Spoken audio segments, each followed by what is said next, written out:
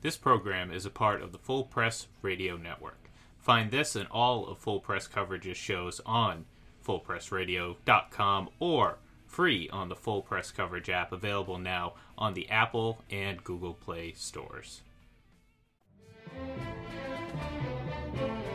This is Charles Woodson. Manning throwing, intercepted in the end zone by Charles Woodson. And you're listening to the Eye Test for Two.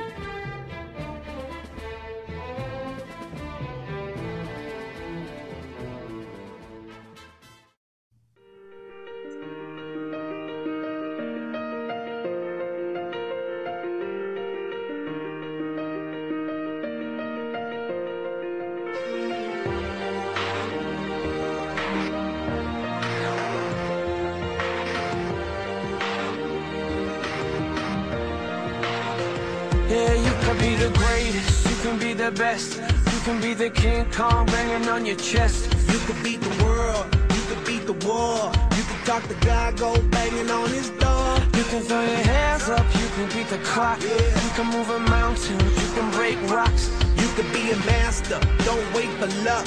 Dedicate yourself and you go find yourself. Standing in the Hall of Fame. Yeah. No, we're not actually standing in the Hall of Fame, but today's guest is. Hello, everyone, and welcome to the Eye Test for Two podcast. I'm Clark Judge. I'm Ira Kaufman. And while we're both Hall of Fame voters, we're not actually in Canton, not yet anyway, but we will be later this week for the Hall's induction ceremonies. And we're joined today, as always, by our Hall of Fame producer, Mr. Ian Glendon, and by Hall of Fame President and CEO, David Baker, making a rare second appearance on this program and doing it on a very busy week for him and the Hall. David, thanks so much for joining us again in a week where you have a football game, gold jacket dinner, and not one, but two Hall of Fame induction ceremonies. Great to be with you. Like we say, we're out for twice the fun in 21, and we're going to be enshrining the Centennial class, which both you and I were a part of as part of that Blue Ribbon Committee. And then we're going to enshrine the class of 2021. So either one of these classes would certainly be one of the greatest classes in the history of the Hall of Fame. Combined, there are 28 men who will be enshrined into the Pro Football Hall of Fame, and it is a mega spectacular class. Well, David, I hope it's twice the fun here today with Ira and me. So first things first, before we get to what's going on this weekend, can you give us an update on Troy Polamalu, class of 2020? I know he tested positive last week for COVID, and he's scheduled to be inducted with the Centennial class on Saturday. Any update on his availability for the weekend? Yeah, we're monitoring it on a day-and-day basis, and of course the most important thing is the health of Troy and Theodora and their two boys. But listen, he's progressing well, and we're monitoring it. If he shows no symptoms, the first day on which he is allowed to travel should be Friday, Monday. So we think he can make it here for Saturday enshrinement. And that's what we're working on. Of course, it depends on how he progresses and how he's doing. But safety comes first. Right. But I know he was brokenhearted when this comes out. He's got a lot of friends here to see him. And we will make that happen one way or another. But we want it to happen in person, but we wanted to make sure it's safe. David, let's just surmise that Plan B has to be swung into effect. Let's just say he can't make it. What is Plan B? Yeah, Clark, I don't want to kind of get into speculation or anything like that. I mean, right now we're taking it on a day-by-day basis. We've let's just say that we've got a lot of alternatives. Everything from doing something like we're doing right now. Right. But I don't think there's any substitute. You guys have been here a lot. There's no substitute for being in Canton. There's no substitute for seeing the smiles of the people that helped you get here to Canton. And I've known Troy for a long time because he's a USC guy, and he actually helped recruit my son to USC. And so we've always loved the guy, and we've loved the people that love Troy. and so we're taking it day by day. We're praying every day as well. And I feel very positive that there's a good shot that if you work with the timing and everything else, we've talked to our public officials, health officials here, that he may not make it to all of Canton, but I think he's going to make it for a good portion of this, the important portions of it. Oh, good. Here's hoping that happens.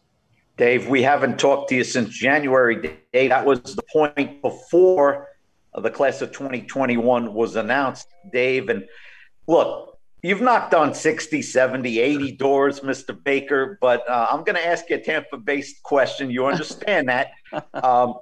What the heck was it like going down to San Diego for Lynch? It was a secret. Only his wife knew about it, Dave, and the reaction from Lynch and his family. Well, I'll tell you, I've had the privilege of knocking on the door of a number of guys who had to wait, like Jerry Kramer, who waited 45 years for that knock on the door. And if you remember, I knocked on the door and Jerry said, "You are the most beautiful thing I've seen in a long time." To the best of my knowledge, that's the only time in my life I've ever been called beautiful. But John Lynch is such a gentleman and such enormous class. And certainly with the Super Bowl, 55 being in Tampa, this would be a great time for him. So frankly, after that day when we all met virtually and I opened up the envelope from Ernst Young, the first name I was looking for, to be quite honest with you, was John Lynch. 7 times before, I had to call him and tell him that I hoped I could call him next year with better news, but he wasn't going to be in the Hall of Fame this year. And I did not want to call him one more time. And Ira, I want to tell you, you gave a great presentation for him every time. Your fans down there in Tampa Bay need to know that it wasn't because of you. It just is sometimes how it falls. And most recently, we've had a high number of first ballot Hall of Famers, which displace other guys. And so I was fortunate to talk to John's wife, Linda, and she kept it a secret. And they had everybody over for the conference championships, which, as you know, a lot of guys in the league, they don't want to watch other people play after they've been eliminated because it's too painful. So he's wondering why they're having this huge family party to watch somebody else's team play. But he's loving his family. They're all there. And then I knocked on the door. Rancho Santa Fe has this huge door, and I have a huge knock to make sure they know it's me. And when he came to the door, he says, "What? Oh man, what?" And of course we have camera crews out there and everything else. And, I think for him, I think he thought someday this was going to happen, but he'd been told no a couple of times, and therefore he didn't want to expect it too much. But I remember him saying, he tried to come to peace with the fact that it may or may not happen. He says, "But this is really great." and to have his family there and his mom and dad and everybody there. It was really, really cool. Dave, I want you to address some fan bases, Dave, that are very passionate, which you love. The Bengals, they're all over Twitter in terms of the senior candidates, Dave. And I want, the Randy Gradishar people in Denver, and there's a lot of them, and the Cliff Branches and with the Raiders. Dave, talk to these people, calm them down, take them off the tree limb, and just tell them that their day's coming, but it's very, very difficult with those seniors. Well, first of all, what I would tell them is you guys who are selectors, are 48 elite selectors that are from the media and from the Hall of Fame. You guys take this enormously seriously. It is a privilege for me to sit in the room, and as you know, I don't have a vote, but I run the meeting. And you got to kind of be 400 pounds to run this meeting because guys are passionate in making their arguments and the debates. And we've got to get done at a certain time because we've generally got to announce it that night on honors many times. Right. But you guys do an incredible job. The study that people go into, Peter King once told me that he does probably 122 interviews a year just on people going into the Hall of Fame. It doesn't have anything to do with his media responsibilities. And so you guys really take this seriously. You take the fans' inputs, you take their criticism very seriously. It's important to you. And I think this is the best system of any of the Hall of Fames because of that, of how seriously you take it and how much time you give to it. Secondly, I would tell you that it should be hard to get into the Hall of Fame. It's not the Hall of Very, Very Good. It's the Hall of Fame.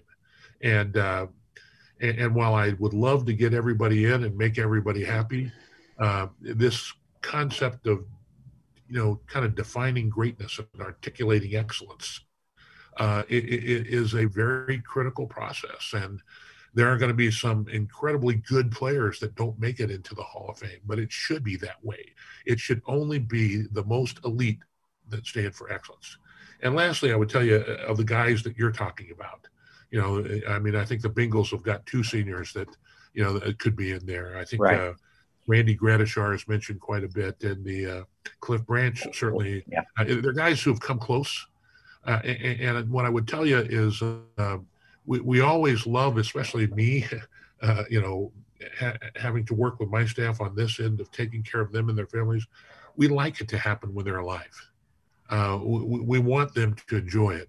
But I can tell you that this seniors committee goes back and looks at everybody. I mean, we got guys like Duke Slater and Max Speedy and, a whole lot of guys that are going in now. And what I would tell you is that bust is supposed to last for 40,000 years, and forever is a long time. And I think, like you say, Ira, their time is coming. You guys do this, and think through this in a very strategic manner.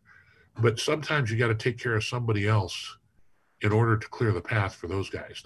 What we just did in the Centennial class is, because I was hearing from our selector that there was a backlog of seniors, I thought the Centennial was a wonderful time to recommend to our board of trustees, hey, let's put 10 in this year.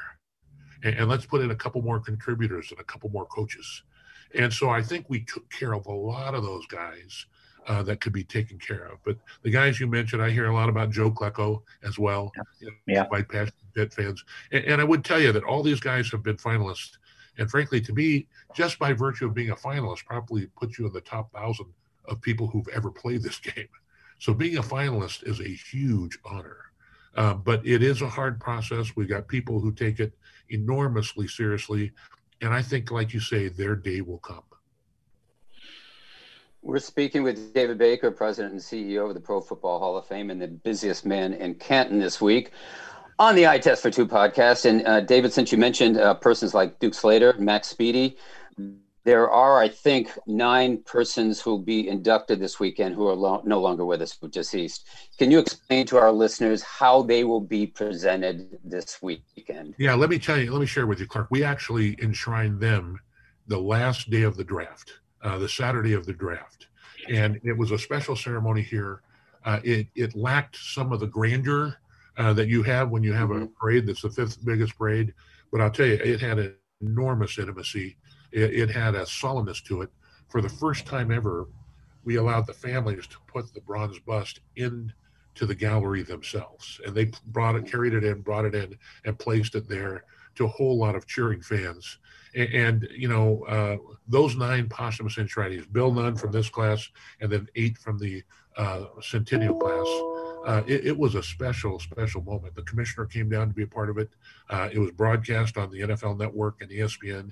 Now, this weekend, we will acknowledge them, but we won't take as much time. One of the ancillary benefits is we were able to take care of those guys at the last day of the draft, so that now we've got 19, which is still the biggest number ever.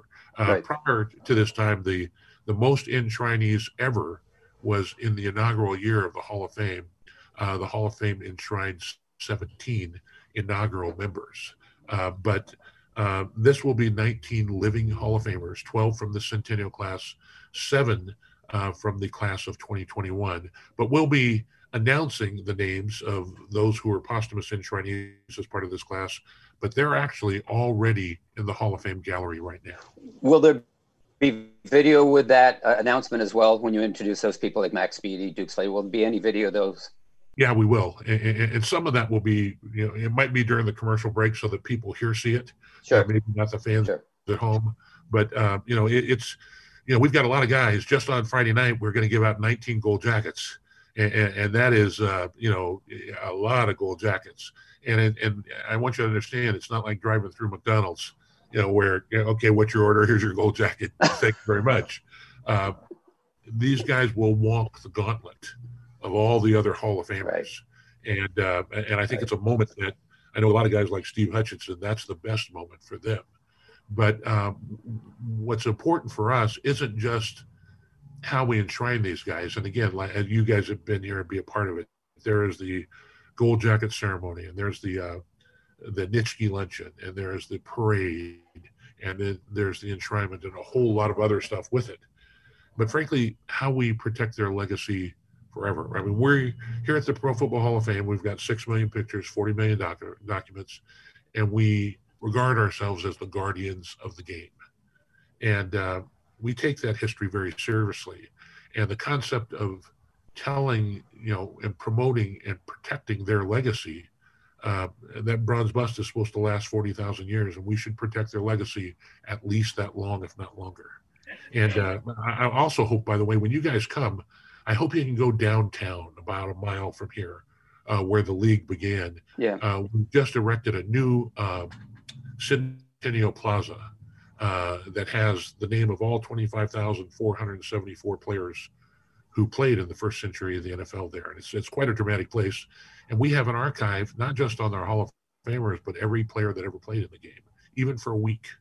And so guys can come here and pull their archives and add to it so that, 100 years from now, their great grandchildren can come and not only see what they did, but who they are. Dave, I know this is going to shock you, but it's your 8th year, Dave, running this shindig. And I know you entered it, Dave, with some perceptions about the Hall of Fame, what it entails, how important it is. Dave, 8 years later, what's your biggest takeaway of this institution? My belief, Ira, and you and I know, we've talked about this a lot, I think it's bigger than football. Football is great entertainment. It is a great game. It is the only game, as Bill Curry says, where every player needs every teammate on every play to survive. But you also need that if you're, on the battlefield, or if you're fighting to save your marriage, or there's so many wonderful lessons in this game. And it's not just about the worship of football heroes. And it's not just about, the game of football is great entertainment, which it is. But I think there's so many lessons that have been taught by coaches over the years that can make all of us here better dads, or, in a lady's case, a mother, or better companies, better communities, and better country. And I call it the Church of Football. It's pretty ecumenical. It doesn't matter whether you're a Baptist, a Buddhist, a Jew, an agnostic. There are wonderful lessons in this game. And again, you guys have done this your whole life as a journalist. But most of us as fans, we think these guys who are Hall of Famers, we think they fell out of bed great. And that they're here because they're bigger, faster, stronger, quicker. And that helps. But every one of them, we know, had to fight to be great. They had to get up day after day. They had to persevere when they didn't think they could go on any longer. And they had to drag a whole lot of other people to greatness. You've got a quarterback that turns 44 today, who is the GOAT of all time. But he had to battle every day to make himself and others better. And I think there's a wonderful message in that could help all of us have a Hall of Fame life, even if you don't play football. And I have loved this. This has been a lot of fun. Even at 8 years, people still consider me the new guy. And with a knock on the door, when I drive through Burger King to get my food, when I get to the window, the girl goes, "Hey, am I going to the Hall of Fame?" And it's a lot of fun, but it has a serious purpose in it that I've seen over and over again. The reason we call it the most inspiring place on earth is because I have seen a lot of lives be changed by it. Dave, I've been privileged to come to Canton 3 or 4 times. I'm looking forward to this weekend. But Dave, I think you'll back me up on this. For Commissioner Goodell, Dave, and I've been around him in Canton many times, I think this is his favorite time of the year, of the whole calendar. He's relaxed. He's impassioned. He's enthusiastic. He's a great football fan, Dave. And this is a mecca for Roger Goodell. So, Dave, am I wrong in my observations? Yeah, I don't think there's anybody who's loved the game more, come to Canton more. On September 17th, when the anniversary of the 100th anniversary of the NFL hit, and we're all pretty much still in lockdown, he was here in Canton. He wanted to be here in Canton on the 100th anniversary of the league. And again, listen, it'll be up to you guys, not me. And he has been a friend for 3 decades now. But I think what he did this last year was incredible. pretty much on his back, and with the support of the unions and the networks and the coaches and the players and everybody coming together. When other college leagues were canceling half their games, the NFL, and they sometimes had to play on Tuesday night and Wednesday night and Friday night for the first time in their history. But they got through 256 games. They played all their playoff games, and they finished the Super Bowl on time with a 43-year-old quarterback at the time. and they did it safely. No one got injured and no one got hurt from COVID. And frankly, the football was pretty good. It was a great season, but it was a heroic season that, to me, again, it was bigger than football because we all love the entertainment. We needed it being locked in our homes. We needed something to cheer for. But frankly, it also was inspiration that if all these people, black, whites, Hispanic, Republicans, Democrats, all these people from different places could come together, then maybe we can get our economy going again together. Maybe we can educate our kids. Maybe we can make advances in healthcare. And frankly, when his time comes, I think he deserves to be in the Hall of Fame for that one season alone. That was incredible. And by the way, you got a 10-year collective bargaining agreement. You got a $5 billion stadium in LA and a $2+ billion stadium in Vegas. The game is growing internationally more than ever. And I know he is a lightning rod for all kinds of controversy, but I think that's why he loves coming here. He draws a lot of inspiration from the shoulders that he stands upon. But I think, like I say, that makes us all better. But I think that's a great observation on your part, Ira. He's relaxed. He's here. I think he derives, again, a lot of his energy, a lot of his hope, a lot of his inspiration from here in Canton. We're speaking with David Baker of the Pro Football Hall of Fame on the Eye Test for Do. And David, as you mentioned, you were in lockdown last year, as was most of this country. Question for you. You've waited 2 years to get to where we're going to be this weekend. What was the most difficult part of the past 2 years, and how ready is Canton for a history-making double induction? Well, listen, we're ready. We've got 5,000 volunteers, most of whom who take 1 week of vacation to welcome all these people to town. And it's a lot of stuff. We will have 7 national broadcasts here. That is 17 and a half hours of national programming. And so we're ready. In terms of last year, the hardest part, I would tell you is, every year I'd lose 1 or 2 Hall of Famers, and it wasn't just COVID, but I think it was a kind of a variety of things. When we assemble for the first time as a Hall of Fame family this week, there will be 12 guys who passed since we last met. And to me, that's the hardest part. Guys like Don Shula, guys like, some of these guys are in their 80s and even 90s, and you hate saying goodbye to them. But to have a guy like Kevin Green go early, that's always the hardest part. And we tried to make it, we tried to help with their memorial, frankly, because that's what we should do. But we couldn't get to all of them because of travel restrictions and other things. So we're going to have a lot of widows with us, and our widows are very special ladies to us. And we're going to love them up and let them know that they're part of this family forever. But that was definitely the hardest part. But we're ready. We're ready for a full stadium for fans. I mean, we have a program with the Ford Hall of Fans that honors the most passionate fans in America. And the fans vote on it, and it's, this year it's the 3rd year we have 3 fans that are going in. But I think that's what was missing last year. Like I said, I thought it was pretty good football last year. Yeah. But to not have the fans here, that's hard. So to have the fans back, that's going to be special. Well, speaking of fans, you're going to have a lot of them, I suspect, on Thursday for the first preseason game of the year. My question for you is, as you know, we can't get away from the CDC's warnings and COVID. They always seem to be in the news. And now warnings about that COVID variant, the Delta variant. What are you telling people about this game on Thursday? What protocols to follow, and not just for this game, but for this weekend? What are fans who are coming to Canton being told? Yeah, fortunately, Clark, a whole lot of our events are outside. The enshrinement's outside, the game's outside, but there are events like the State of the Hall or the Gold Jacket dinner where we are inside with a lot of Right. people. We have worked closely with our county and state public health officials here. And we've got a lot of folks, you know, at the State of the Hall, we're going to have the former Surgeon General of the United States, Admiral Jerome Adams, with us. And we want to thank him for all he did. He actually came by the hall in the midst of the pandemic. He was here on other business. He, you know, was dressed in his Admiral uniform. And he told me, he said, we're going to work hard so that you have an enshrinement this year.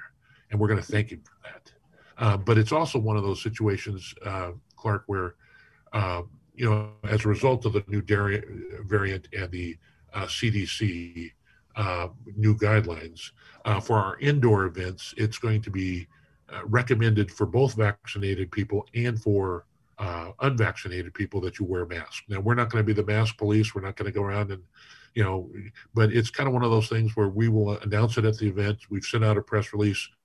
We've sent letters to, you know, our Gold Jacket and Hall of Fame family that this is what we're going to do.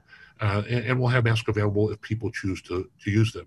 But beyond that, we're going to have the same hand washing stations and sanitary stations. And, you know, we're going to recommend people, you know, keep some distance when and as they can. But we're going to get through this, and we're going to adhere to the guidelines as well. Dave, Certainly, for the game, I also want to say that, you know, the NFL has certain things that only vaccinated people can get on the field, and we're working through that with Fox, and we'll follow that very carefully as well. Okay. Dave, one more for me. Thanks so much for your time, Dave, on a busy week, buddy. Dave, last question for me. Take 5 years out. How's Canton going to change? How's the hall going to change? Do you need extra room in the building? What's the projected future for the hall? Yeah, I think it's pretty exciting because I think, number one, you know, as both of you know, when we came here, we had a vision for Hall of Fame Village, and we've now got, you know, a beautiful new, spectacular Tom Benson Hall of Fame Stadium, which is a state-of-the-art, small venue, 20,000 seat stadium that is an NFL stadium in every other way other than capacity. We've got the, you know, Hall of Fame youth fields here, where a lot of kids are coming to play from all over the United States. We now have a separate corporation with a separate staff and a separate president that is a public held corporation that is Hall of Fame Village. And they're working now on phase 2. When you come here, you'll see a beautiful brand new scoreboard with a massive Jumbotron. We'll have a Jumbotron on the front of another building at the other end zone, which is the Center for Excellence that'll be here. And phase 2 is going to be a water park, another hotel right adjacent to the Hall of Fame. It will be some retail and a performance center. So we're going to continue to do things. Downtown, we now have 11 where we will complete it on Friday with the last of the 11 greatest moments of the NFL art exhibitions that are downtown. We also have Centennial Plaza that I talked about earlier, which has all 25,474 names. But I think as we go forward, we'll continue to reach out. We'll reach out with more media. We will reach out with more digital and technology. I think we're going to be reaching out. We have what we call the Hall of Fame experience that we're putting in down in Myrtle Beach at Broadway at the beach. It'll be an 18,000 square foot kind of exhibit so that people will want to come to the Hall of Fame in Canton to see the rest of it. We're looking at a restaurant in Las Vegas that would be the Hall of Fame restaurant experience. So there's a lot of stuff that's out there. I think our Hall of Famers are getting more engaged and doing good. We also, by the way, very importantly, have the Black College Football Hall of Fame here. So come September 3rd, Labor Day weekend, we will have Grambling and Tennessee State here playing on NFL Network in the Black College Football Hall of Fame Classic. So I think in terms of excellence, in terms of inclusion, in terms of patriotism, in 2023, we'll have the Warrior Games here. That is the wounded veterans. They had it in Tampa 2 years ago, by the way, Ira, that compete in a Paralympics to go to the Invictus Games. And again, I think we'll probably do more like what we've done in the past of taking Hall of Famers to see the Pope in a private audience at the Vatican or go to Israel. I mean, we really have so much that we could use this incredible platform that is the National Football League to go out and do great good. And I just see the Hall of Fame continuing to grow, continuing to reach out, and continuing to do good. David, I've got a couple last ones as well. One is a familiar question that I think we probably ask you every year. Length of speeches. And I know what the Hall is encouraging inductees to do this year. Speak no longer than 8 minutes. And Peyton Manning outlined it very carefully for us in his Zoom call. But as you know, the last time we had an induction was 2019. Tony Gonzalez spoke for nearly 40 minutes. Ed Reed over 35. And they said they're going to do an Academy Award type of protocol here for guys who are speaking too long to try to sort of get them off the stage. But anyone who's watched the Academy Award knows sometimes they just continue talking. Yeah. What happens if that's the case here? What happens if I'm up there as an inductee and I said, it's 8 minutes. Yeah, you know what? I'm speaking for 15. What happens? Well, first of all, we've had, I think we've got 14 of the, excuse me, I take it back. We've got 17 of the 19 speeches that have been turned into us. And a couple of them have had to be shaved a little bit, but they're generally all in that area. Now it's difficult because, and we've told them that if there's applause or if there's laughter that's prolonged, we're not going to take that out of their speech. So it might go 8:30, even 8:45 if somebody's, got a lot of laughter, or a lot of applause, or the audience involved.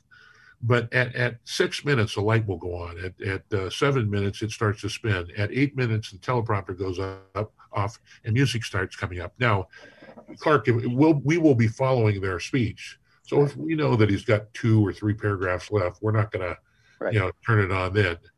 But frankly, if they continue, and in spite of the music and everything else, then it is the responsibility, the duty, the obligation of the 6'9", 400 president of the Pro Football Hall of Fame to run on stage and tackle them on national TV, so it'll create a YouTube moment for generations to come. And that's the plan. You can put that downtown Canton as one of the 11 NFL greatest moments, right? I mean, could be. I'm looking forward to that, actually. And lastly, if there's anything that keeps you awake at night now, what is it? I mean, we're on the eve of a big weekend for you in the Pro Football Hall of Fame. If there's one thing that keeps you awake at night on the eve of this celebration, what is it? Well, again, these are uncertain times, but we want to set an example, just like I think the NFL did last year, of being able to adapt. And again, I think the game that we honor here at the Pro Football Hall of Fame, the game that both of you honor as selectors, has enormous lessons in it. And one of those lessons is, hey, you got to make in-game adjustments. What are those in-game adjustments after the first series, after the first quarter, at halftime, as you go into that fourth quarter? What adjustments are you making because of things that you couldn't control or didn't anticipate? And certainly for me, it's a lot of those issues, but I think we've got wonderful people who've done wonderful things.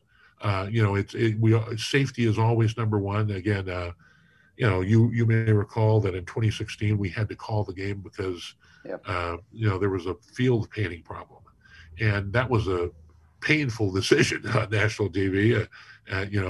Sweating through a couple suits, and it was painful financially for us. But frankly, it was an easy decision to make because our mission statement begins with to honor the heroes of the game. And if it's not safe, we're not honoring them. And so in retrospect, that was kind of my worst day and my best day at the same time, because I think some of the players really understood that we're for them first more than anything else. And there's always things to come up, but we've got some very professional people, some great groups. Since I've been here this would be my 8th enshrinement, and instead it'll be my 7th because of canceling last year. But in my previous 6, remarkably, and this is something I really don't share publicly too often, but remarkably, we've only had 3 arrests in 6 years. And that's 125 events that we've put on during that time, and we've only had 3 arrests. And back where I come from, if you go to a country concert, you're at least going to have 30 or 40 arrests. and understand, we sell a lot of beer too, but I think it's because people are coming here for a different reason. It's not just about their team, and it's not just about the competition. It's about honoring the game and honoring the men who play it and those who like yourselves. So and that would be the thing that keeps me awake most at night, because there's serious stuff that goes on here, but it is such a privilege to be here, and it's such a privilege to work with men like you. I mean, we have a lot of fun, we enjoy each other, but I know how much you guys care about the game. I know how much you care about people who have played it, and it's an honor, really, to serve with men like you. You're special. David Baker, President and CEO of the Pro Football Hall of Fame, thanks so much for the time. Good luck this weekend. And Ira and I look forward to seeing you and hopefully Troy Polamalu this weekend. Clark, Ira, great to be with you guys. Can't wait to see you this weekend, okay? Thanks. Take care. Thanks, David. That was David Baker, the President and CEO of the Pro Football Hall of Fame, as I mentioned. And Ira, when he talked about the Guardians of the game, I thought he was talking about the Cleveland Indians. Clark, I know you're looking forward to this weekend as much as I am. It's a very different, special time. It just is. What do you think about the length of speeches? I like the idea of trying to limit it. They've done that before, but they really haven't enforced it. Do you think they can enforce it? I mean, they're going to have to keep that program moving.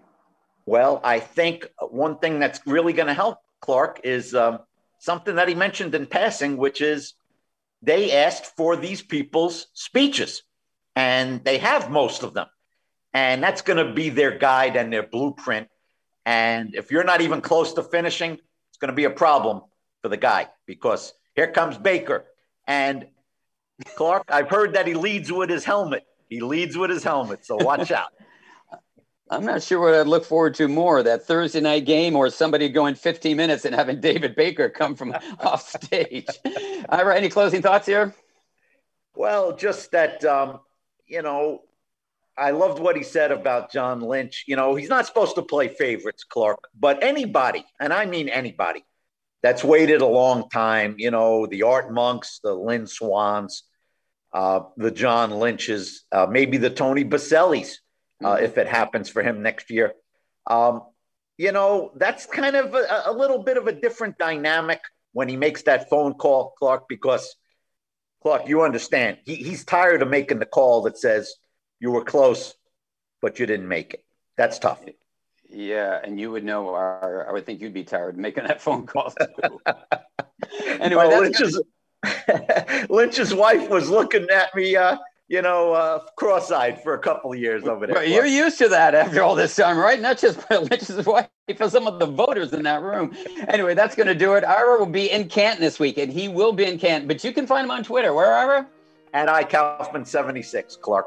Yeah, Ian's not going to Canton. He's going to be staying in St. Petersburg, Florida. And if you don't find him on a golf course somewhere in the Tampa Bay area, you can find him on Twitter. Where, Ian? That would be at IGLEN31. There you go. And I'm going to join Ira in Canton. Yes, sir. You can find me on Twitter at Clark Judge. And if you don't find us there, all three of us, if you don't find us on Twitter, you can catch us right here next week at the Eye Test for Two. Thanks so much for listening.